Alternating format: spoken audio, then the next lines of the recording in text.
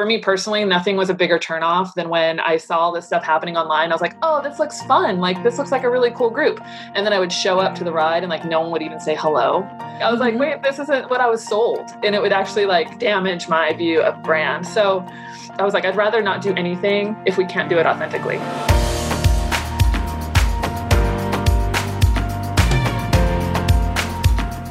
Welcome to the Channel Mastery Podcast. If you're a specialty business and brand leader obsessed with understanding what the most effective channels are today to connect with, serve, and sell to your target consumers, then you've just found the perfect podcast and community. My name is Kristen Carpenter, and I'm your host and the founder of Verde Brand Communications, the presenting sponsor of Channel Mastery. Verde created the Channel Mastery Podcast to level the playing field for the specialty brands we serve. Every week on this show, we study how consumer preferences are changing and the evolving channels they like to use to engage with their favorite brands. Once again, welcome to Channel Mastery and subscribe today.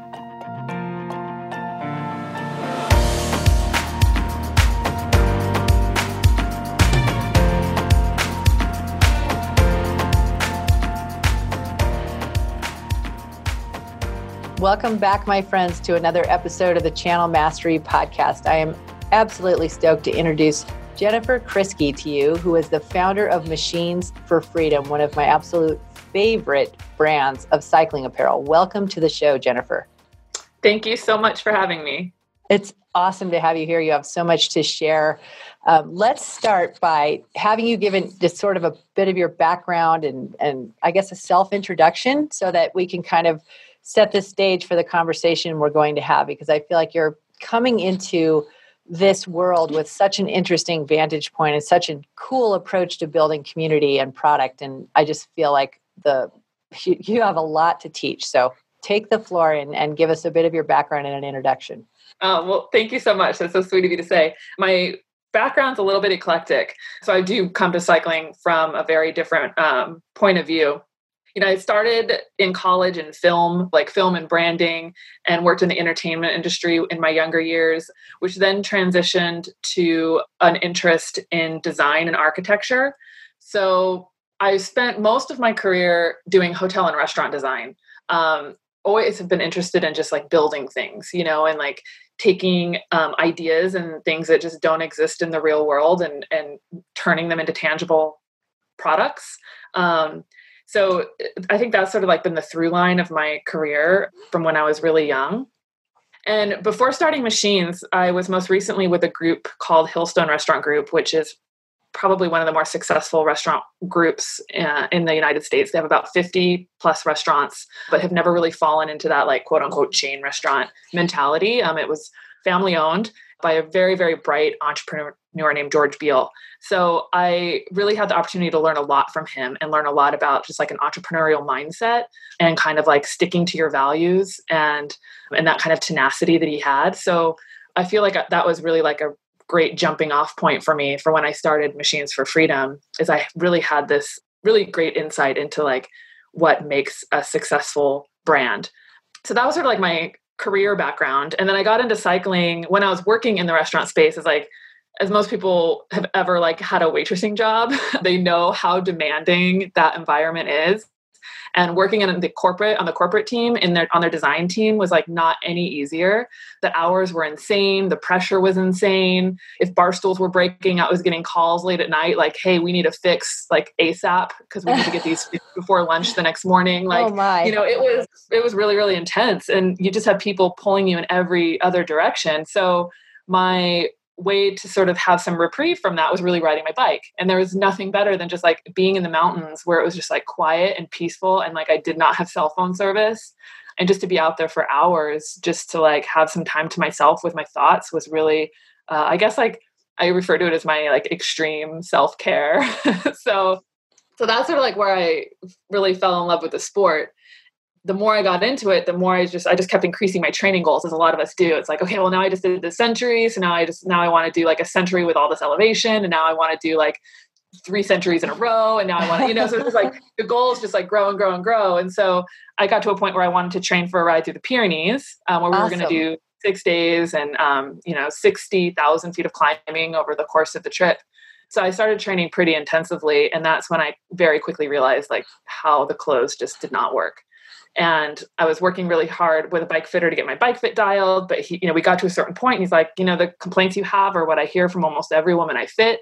And I just got so frustrated because coming from a design background, I was just like, this can't be that hard. I don't, my male counterparts like aren't having the same complaints. And it just seemed to me that there just wasn't the same level of thought and care that was going into the women's product. So that just like, to be blunt, like that just pissed me off. Yeah. So, and it was like enough to light a fire in the belly to say like, this is like not okay. And I'm just going to go out there and design a kit that I wanted to wear and that worked for me. And then in the hopes that other women would enjoy it too. And that was like really the launching pad for Machines for Freedom. And when was that? That was way back in 2013. Oh, awesome. Okay. And so was this like how did you roll the company out? Like, how did you make it so that other women could enjoy that? I left my job at Hillstone pretty soon after that because I realized like that job was so demanding. I was like, there's no way I'm going to ever get this off the ground in a reasonable time frame if I don't like go all in. Mm-hmm. So I left pretty quickly. And then first thing I did was like hit up Interbike where I just like, I was used to the trade show circuit. And I was really used to sourcing, because that's like one thing that you do a lot of when you're in the interior design world. So I just like hit the pavement and started looking for materials, looking for a factory. It was a lot like trying to build something for the restaurant space where you're like looking for materials and finding a craftsman and a contractor and, So I did that and started to develop prototypes, worked with a friend who did have a lot of apparel background. He was in like the surf, industry for a very long time. So like his knowledge of sort of wetsuits and bathing suit construction and stuff like that was really helpful. Oh, interesting. So I worked with him really closely on like the technical side of things.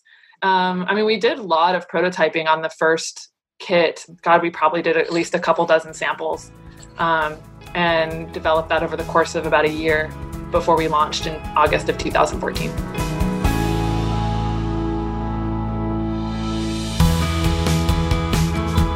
That's awesome. How did you launch? In my time at Verde, like helping a few brands go literally from like zero to launch. And this has happened. I guess I'll cordon off these examples to like the last 4 years because the landscape's changed so much. Traditionally, obviously you'd launch through the trade show and you would look at wholesale. And I think that you came into this with a non-traditional mindset. And I'm curious to know, like, if you felt like you needed to build a community first and graft this, the product on top of it and the value proposition on top of that, or if you actually crowdsourced that. And I'm just curious, like, what was your approach to actually taking this either national or global? Yeah. So, the one thing that was really apparent right off the bat, even being this like, newbie into the cycling space was that there was just like such a huge disconnect between women riders and the industry. And like, all the industry speak that I was hearing did not align with my experience of riding a bike. So, this idea that like women don't want high performance kit or they won't spend money on top quality gear and, all that kind of stuff. Like, I was like, I will, and I'm looking for it. It's just that I'm not spending the money on it because it doesn't work. And I'm not going to drop a bunch of money on something that it doesn't work or it makes me feel awful when I put it on. So that just like, it didn't gel for me. Right off the bat, I knew in order to be successful, I was going to have to go directly to the consumer and not have our message kind of get lost in this game of telephone. So that was my plan right off the bat. And then as we developed, because we were on this year timeline of product development, and there's a lot of like idle time when you're waiting for samples to come back from the factory. So, I would like do work on the product side and send it off. And then I'd be waiting like 2 to 4 weeks to get samples back to test. And so in that time, I'd be like, okay, well, what else can I do? I don't have any money, right? Because this is all being bootstrapped, but what can I do? So, that's when I started to develop our social media feed. And I would host a lot of rides locally, put on clinics, anything I could do to kind of just like get myself out in the community, engaging the riders, I started to do. And then I started documenting that. So we slowly started to build our following around the community component of cycling long before we had product. The idea being like, then when we did launch, we had a community built in that we could launch to, rather than relying on a bike shop or relying on a trade show, or, relying on like a third party to bridge that gap for us. So I have a question. So how did you build, this might seem like Captain Obvious, but I have to ask for the benefit of myself and the audience. Okay. Yeah. But I think a lot of people listening to this right now might think that the community comes from the bike shop. And it sounds to me like you're building a community that maybe the bike shop you're in Los Angeles. Yeah. So you're tapping into a group of women who are not necessarily like tied to a shop. So I'm just curious, like, did this all come from organic social media growth, and then you do meetups, or like what was your strategy there? Yeah. So, and that's a good question, because a lot of community does happen at bike shops, but that community is still very heavily male dominated. Mm-hmm. And in the LA scene, we're a giant sprawl. So you go to a bike shop and you go to a ride led by a bike shop, and there might be it's like 2 or 3 people that are not men, in that entire ride. So that's fine. I would jump in and I would ride, and, I was pretty strong back then. So like I could hold my own, and I would always sort of like pick out those 1 or 2 people that I was like, you are my people. You know what I mean? Yes, and we'll I do. have fun riding bikes together. So I was like, okay, we're going to be friends, So then I would make sure to kind of introduce myself, get to know them, whatever. And they were sort of the same mindset where they're like, oh my God, I'm so glad I found you. Right. And then, okay, cool. And then I'd like go into another part of Los Angeles and like do another local ride and find that other like friend in that ride. And I was like kind of like hopping all over LA doing that. The more and more I did that, the more I realized like, okay, it's like, we're out here. We're just like all spread out, and it's really hard to find like a concentrated group of riders that are sort of like-minded in the way that I like to ride and things like that. So once I started forming those relationships, then we started launching a ride that was called Bikes and Brunch, that we led out of Calabasas, which was an area that was like sort of as central as you can be to like the LA riding scene.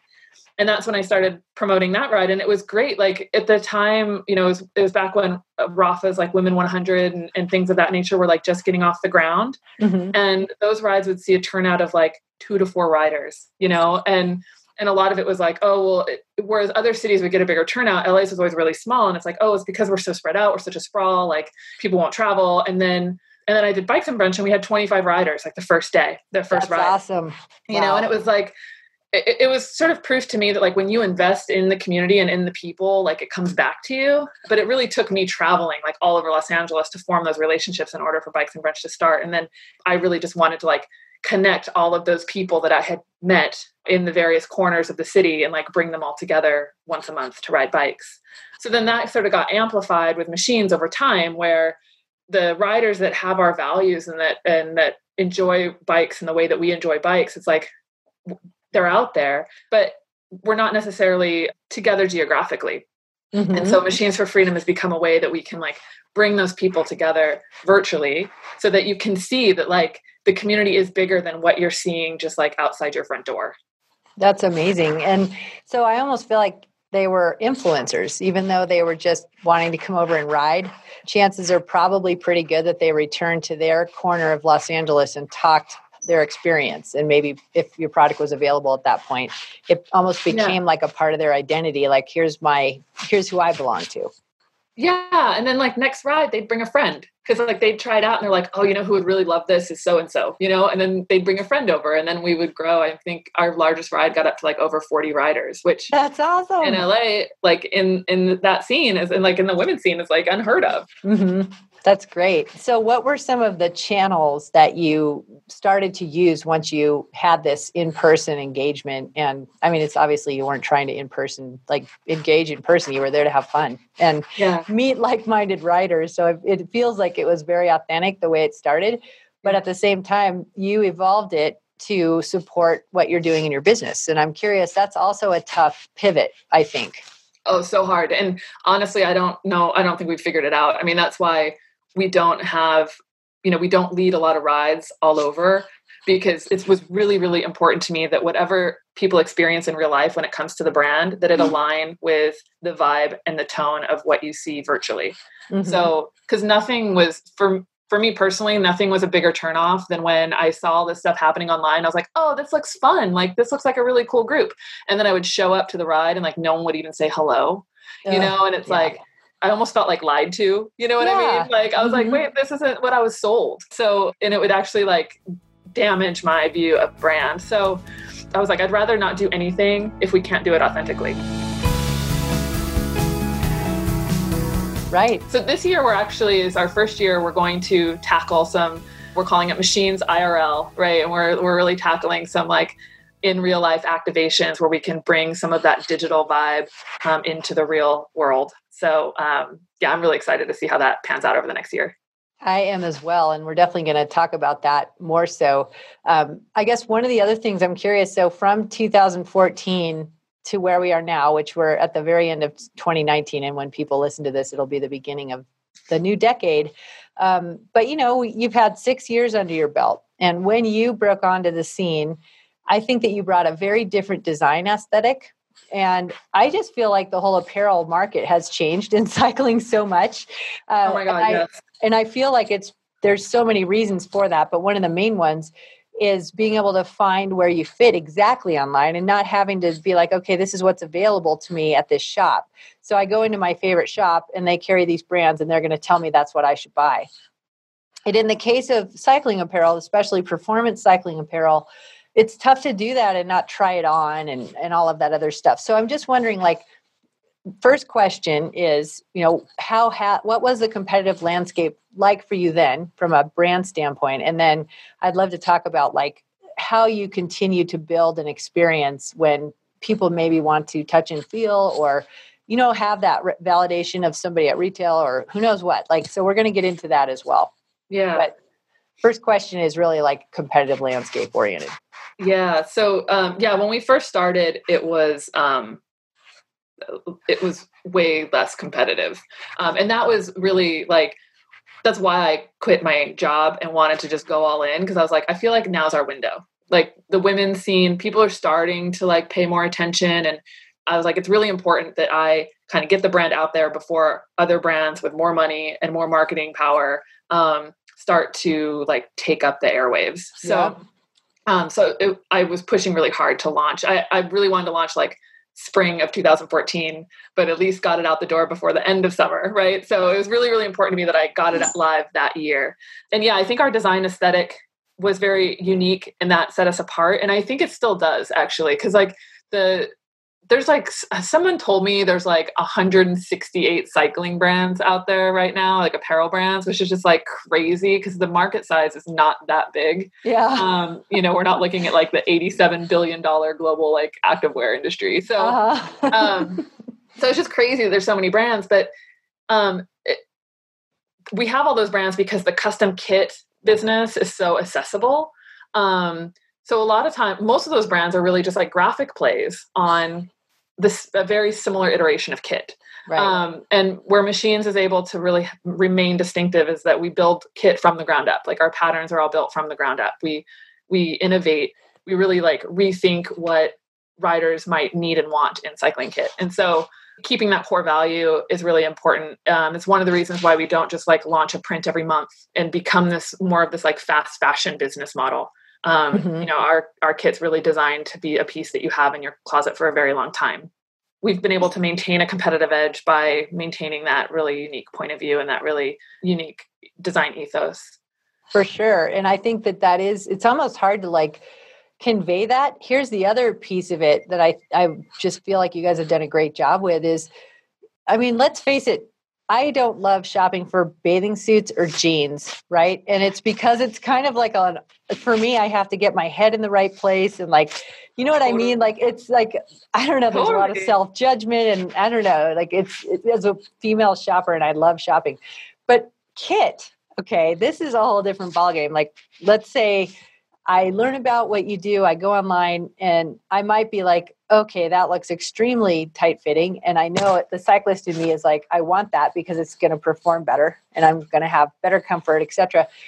But what is that going to be like to wear? And you have done a beautiful job portraying every body shape, lots of different types of women, different nationalities. Like literally, I feel like even if I don't relate with some of the people that you're portraying, I do because it gives me permission. Like I can wear this because it's about my passion as a cyclist. It's not about necessarily like, can I wear that? Am I fit enough to wear that? Not at all. Like you completely removed that piece of it out of the equation, that obstacle. And I think that's one of the most powerful things that launching a brand online can do. And you've done a great job with that. So I just wanted to give you an opportunity to talk about if that was something that you did from the very beginning, or if it's something that you did because you also didn't see that out there and you wanted to make that be part of the process, like where it invites more people in. Yeah. Well, thank you. Thank you for that compliment. And I do have to give a lot of credit to my amazing team. Well, and my amazing team, primarily one of Ginger, who's been like a really driving force behind a lot of our marketing. And part of the ethos of the brand has always been to show what the sport looks like from a different point of view. So, it's like the pictures that I would see through marketing materials, through larger brands, like that wasn't necessarily gelling with like what I saw in real life in the sport.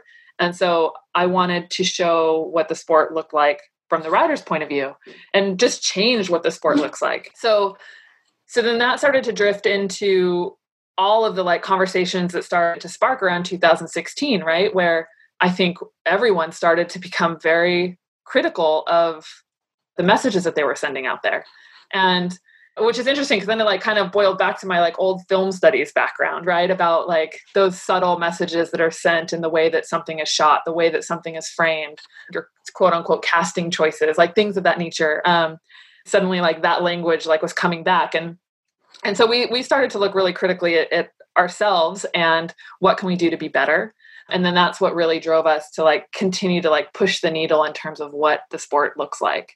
And it was something that was very well received very quickly by the community. So then it made it really easy just to like keep in that trajectory and keep pushing that envelope forward. So you like got overwhelmingly positive response on your social media depiction of what you were portraying. Yeah. And, and part of it was, I don't know about you, and we don't need to go like down a political rabbit hole or anything, but like 2016 was like very jarring. And it was very like an aha moment and a like, holy bleep, like what is what is going on here? And and then like we sat around the office, like me and the time Tracy was doing a lot of our photography and Ginger, and we were just sort of like in shock. And all of a sudden, like making kit really didn't seem that important, to be quite honest. Mm-hmm. And I was just like, who cares? Like, who cares about our cycling clothes? Like the world is falling apart. Like, what? We have bigger problems. So I think part of what made us all feel better about the work we were doing is like, what can we do in our small corner of the world to make this world a more positive place and make this world a more positive place for people that are being marginalized. So our way of doing that was to make the sport of cycling look more inclusive. And what's really great is like we get really incredible feedback by people that don't even ride bikes. And they like follow our brand and they love our brand and they've never really ridden a bike other than like maybe a beach cruiser down the boardwalk like on occasion. But they love the message that's being sent out. So like that in my mind is like, especially when you're in the early stages of a business and you have no idea what's going to happen, even if this thing crashes and burns, I feel good knowing that we've made that little bit of change in the world.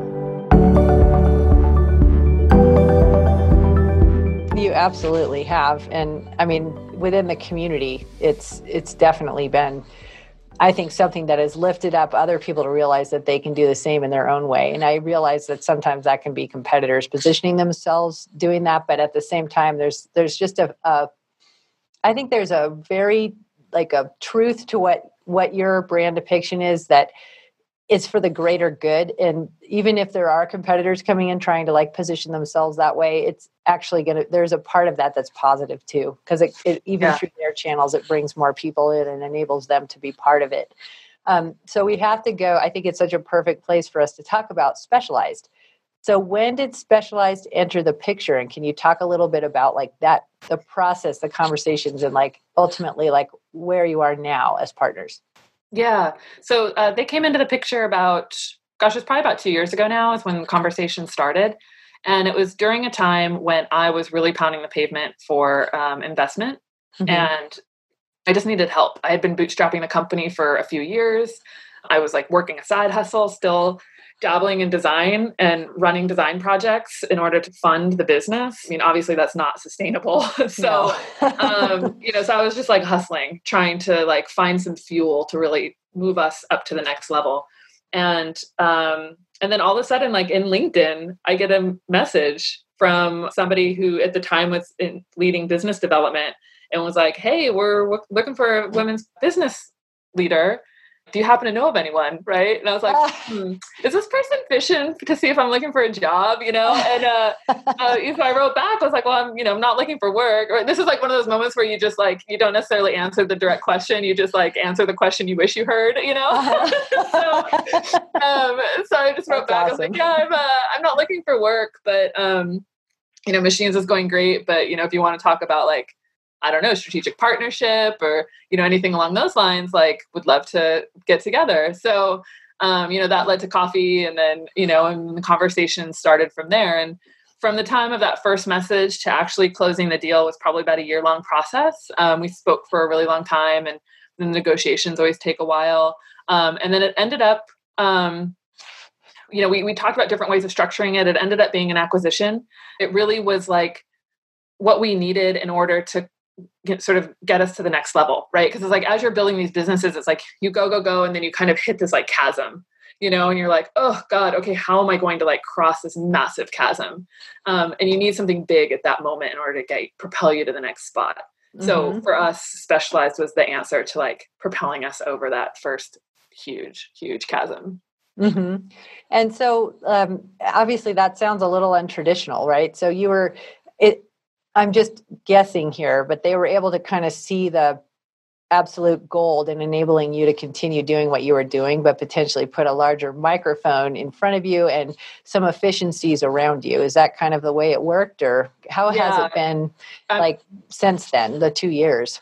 Yeah. So, I mean, they definitely saw how we were able to do something that they'd struggled to do. And it's really interesting now that I'm in it a little bit more. It's really interesting to see like the strengths of the large companies versus the strengths of the small companies, and how it's like this ecosystem where you need both, right? Because it's like one does one really well, the other does something else really well. And it's, you kind of need both to like fuel the whole like ecosystem. So,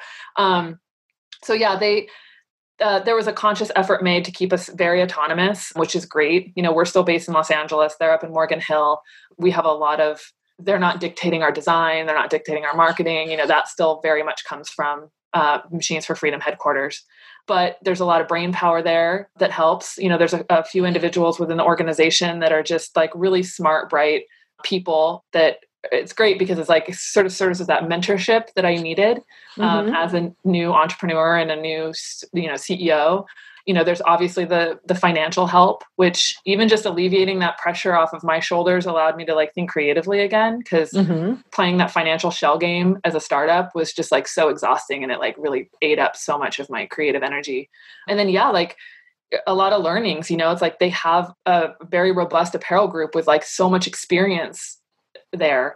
So the fact that I have people that I can just call up and say like, hey, like how do you handle this? Or like, hey, we're going to like launch in this other country. What do I need to do? Having those resources has been a huge, huge help. That's fantastic. I love to hear that. And I also, I think an obvious question here on, the show and the audience that we serve here is part of that might have been a way for you to create more of a touch and feel experience through wholesale. Because obviously they have a very solid wholesale business. And I'm curious to know, like, I think, I'm not sure, but I'm assuming that they launch on kind of a traditional launch schedule. They don't drop, like when we worked with Athleta, we had 11 to 15 drops a year. And it was really great from a communication standpoint. We had all these stories and new product all the time. Yeah. I imagine that you probably had the freedom to like launch when it made sense for you, or when you were inspired, or when you had something cool. And yet they might have a different, blueprint. So I'm curious to know, number one, around launches, and then I'd love to also talk about wholesale in that channel. Yeah. So, that's definitely probably one of the biggest learnings coming out of this, this first year together is how, what works for one brand doesn't work for another. Right. And plugging into distribution was definitely like something we were hoping would be like super fruitful for us. But it hasn't panned out the way that we had hoped. And I think largely because of product launch cycles, right? Like we are super nimble and quick to market. And it's better to launch a product at a time so that you have things to talk about rather than like entire collections so that you can like sell in, and it's challenging because the brick and mortar retail is not used to working in that capacity. But then it also just like, it almost just like confirmed things I had learned earlier on in the process, and was like kind of a lesson in like, sometimes you have to just trust your gut, even if maybe you don't have as much experience. Like, that doesn't mean that your ideas about things are any less valid. There's still just those struggles there of shops selling apparel. It's a really tough thing to like, I sympathize with shops, in this respect, because you think about like a successful apparel retail environment, and they're like these wonderful spaces with beautiful lighting and lovely flowers, these very like soft, inviting spaces where, the clothes are like meticulously laid out, and you get to like, you touch everything. And it's like a place where you feel safe and comfortable, like stripping down into your underwear, put on something that might make you feel a little self-conscious. This is very like kind of warm and safe space. But a bike shop's primary business is service. There's like grease, and there's like tools, and there's like hard surfaces, and, and it's just like, it's so counterintuitive to a successful apparel environment. So, I'm not surprised that they don't struggle in this area, and it's not to anyone's fault, right? It's just, they're two very different products that you're trying to sell in the same space. Right. So it's a bit of like square peg, round hole kind of situation. So, I mean, there's definitely been some good relationships to form there, but I think it just sort of reaffirms that Machines is a digitally native brand. We started as a digitally native brand, and we do best when we can speak directly to our community. So, and then that also like the messages just sort of get lost in translation when you're trying to rely on shop sales staff to tell that message, because they're just like, they're not trained in the product. Right. And there's like it's kind of this weird relationship too, where, you have historically, right, bike shops have kind of picked a large brand to partner with, right? Like be it Specialized, Trek, Giant, they have their leading brand. And then those brands really come in and sort of set up what the product landscape is going to look like, right? And like, here's what you can put in your store, and they offer them everything that they need to sell the rider. And it's like really this turnkey solution for them. And as a small brand, like we don't have the capacity to do that for them. And I was thinking about, there's this shop, which I'm completely spacing on the name. It's down in Venice, and it's this really, really great apparel shop. And it started when the owner or the designer wanted to open his own brick and mortar around his own collection, but his collection was pretty limited. So he didn't have enough product to like fill a store. So he went out and he found all these like obscure brands in like Japan and things like that. And he'd like bring in these pieces and add that to his collection in order to like fill out a store. And you go there because he created this really wonderful shopping experience. And he's bringing in like that obscure brand from Japan. That obscure brand from Japan doesn't have to like build a market in the United States in order to sell the product. The product is selling through because the retailer knows how to like sell that product. So that's sort of like what was missing in the bike side, is that shops that bring in machines and then expect machines to do a lot of the work to like drive consumers to the shops, because that's the way things have worked for these like larger brands that have more power behind them. But we just don't have the capacity to do that. It's right. Like, we can do what we can. We can list you on our stockist page. We can like shout you out when you're doing a ride, or like on our social media and stuff like that. But we can't run your business for you. So then I think it just sort of creates a lot of tension, because it's just, they're frustrated, we're frustrated, and it's just like everyone's frustrated. And then it's, it's just like, it's not a very great way to do business. So definitely a lot of learnings there. But I think there's just been a lot of interesting discussion happening around what the bike shop landscape looks like with the online world right on its heels. And I'm really curious to see how it all like plays out over the next 5-10 years.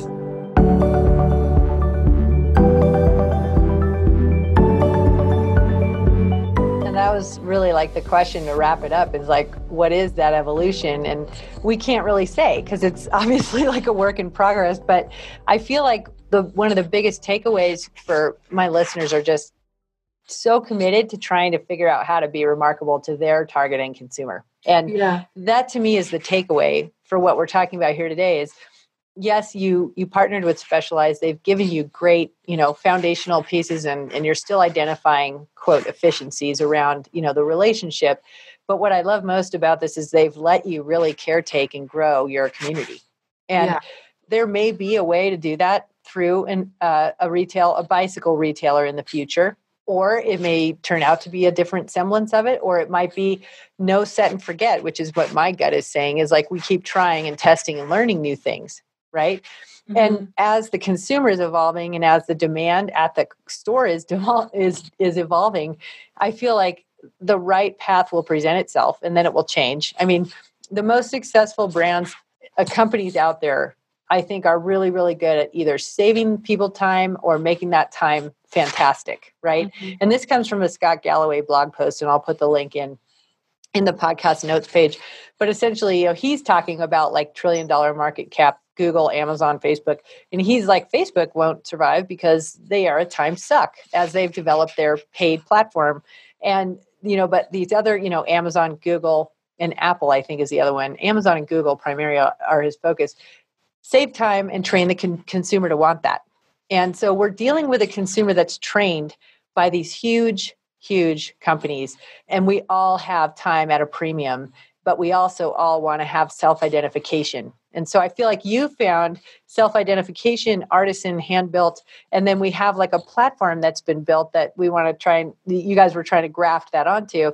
I can see how maybe the first like swipe at that didn't work, but I bet you there is something that will work that may just not be turnkey. It might be where it works. It might be pop-up. I mean, who knows what it could be? Yeah. But I have a feeling the reach is the key, right? It's allowing people who might be in the specialized community or the community of the shops who identify with what Machines for Freedom is. That self-identification is going to probably drive you to see the answer with your colleagues there. Yeah, it's really interesting what you bring up with regards to like Google and Amazon. And I have to check out this article, right, about like Facebook won't make it, right? Like who can imagine that? Yeah. A world without Facebook? What? But yeah, it is. It's kind of like people want the thing, and it's like, what's the easiest way to obtain the thing? And they're going to go down the path of least resistance, or the path of least frustration, And so if the experience is negative, then they're going to like try a different channel. And I've been thinking a lot about like the climbing scene. I see a lot of parallels between like the climbing scene in the 80s, like the 70s and 80s, and like what's happening in cycling now. And like, how did the climbing world go from climbing being this like really obscure thing to then kind of blowing up into the like just more broad adventuring, right? Family camping. And it, you sort of saw like Patagonia and REI like grow side by side. Yes. So you had like the product and the brand leveraging the distribution channel and vice versa. And so they were able to kind of like grow together. Mm-hmm. And I'm like, on the cycling side, like where is that like strong distribution that brands can then like tap into and like, so that we can grow side by side and like really make the sport more accessible to more people. It is an exciting time because now that you see like e-bikes popping up and things like that, like cycling is becoming more accessible to people, and people are concerned with transportation and things like that. So and moving around like cities, and yes. I feel like you're hitting on it because I think that it has been, we've seen it as business owners who are in the business of cycling and have been for some time. We have seen what we think is the market, and I think there is a whole host of submarkets all around that are emerging right now. And yeah. I think your story brings that to light so clearly. Again, I go back to one of our first topics today is like, you actually built this community around a quote point of entry that already existed, right? Right. And so what other communities are out there that are going to be met? And, e-bike will be important to that. I think the way that you are inviting everybody in who wants to be in, right? No matter what they look like or where they're from, if they go to your site and they're a female interested in cycling, they feel empowered. Like, I can totally do this, Yeah. I feel like there's a lot of, if she can see it, she can be it. And we need to expand that even to like different user groups, different, I just feel like there's so much outside of what we potentially may have seen as an industry for a long time. There's a whole huge community out there that is still waiting to hear from us and wants to join, and will have their own version of it, And I just feel like the internet is what's making all that possible. And that's ultimately where you launched. I almost feel like you had a bit of a Kickstarter the way you launched, even though it wasn't a Kickstarter, because you were in the trenches, whether it was on a ride or, looking at every post, you hand built your original community. Yeah. You really did. Yeah. And that, I mean, and I say it over and over, like I don't think Machines for Freedom would exist without the internet and without social media, because that's really what enabled us to get to the riders. Mm-hmm. That's really powerful. And so as we kind of close with looking at the future, of course we can't see like where it's going, but I think expansion is a really important word to highlight, and to be open-minded and to actually go to your audience and find out what it is that they're missing, and maybe some people who aren't in your audience, and find out how you can serve them. I don't know. I just feel like it's a very dynamic time as we're going into this new decade. Yeah. And it's exciting to see some of this, like the industry being infused again with some entrepreneurial spirit, right? Oh, yeah. Like a little bit of that willingness to experiment and to push the envelope and to try different things. I think that's what the industry needs to kind of like shake things up a little bit. I agree. And I think you're a very important player in that regard. And I hope that you'll continue to be there. And truly, like, hats off to Specialized for forming the partnership that they did with you and enabling you to, continue to do. I hate to use the word disruption because it's so overused. I think it's more inspiration combined with disruption. Like, you made it work because you totally listened to your consumer and you built something with them. You know what I mean? Yeah. And that's great proof of concept in terms of like the evolution and the widening of this community that we're experiencing right now. Yeah. Thank you. Yeah. I know it's not an easy job that you have, but just know it's an important one. Okay. Thank you. I might write that down and tape it to my wall. Yes. Cool. Well, I have to tell you, I was so excited to interview you and just share your expertise and your just how you view the world and what you've gone through here. Like, you have a completely unique story, and I think it's going to touch a lot of people and inspire a lot of people. And I'm just so grateful you were able to come on the show today. So thank you so much for your time. Oh, thank you. Yeah, I'm so glad we were finally able to connect after all these years. Because me too. Your name has come up so many times, and I'm like, I must meet this woman. Like, thank you so much for having me on the show. And then before we completely hang up here, how can people in the audience learn more about you, and maybe offer not only like where they can find you, but also what one of your in real life activations might be that they might find you at in the near future? So you can find us either on our website, machinesforfreedom.com, or through Instagram, which is @machinesforfreedom. And then we will be at SBT Gravel this year, which we're really excited about. So if you're able to get in, congratulations. We can't wait to see you there. And if you missed out this year, like, we're hopefully going to be at a few more gravel events in 2020. So yeah, follow us online and we'll keep you apprised of where we're going to be. That's awesome. Well, I look forward to all of that. And thank you again for your time.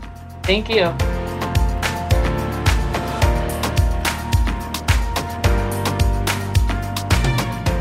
Thank you so much for listening to the show today. If you're finding value in the Channel Mastery podcast, and I certainly hope you are, I'd love to ask that you subscribe to the show on your favorite podcast platform, as well as rate and review the show on iTunes. Doing so helps more people discover the content. More specialty business and brand leaders can be helped by the incredible resources we're offering every week on the show. I also would like to invite you to join our community at channelmastery.com or verdepr.com. Sign up with your email and you'll receive special resources and content created just for friends of the podcast. You'll also receive advance notice of new Channel Mastery trainings and offerings. Thanks for listening, and see you next week.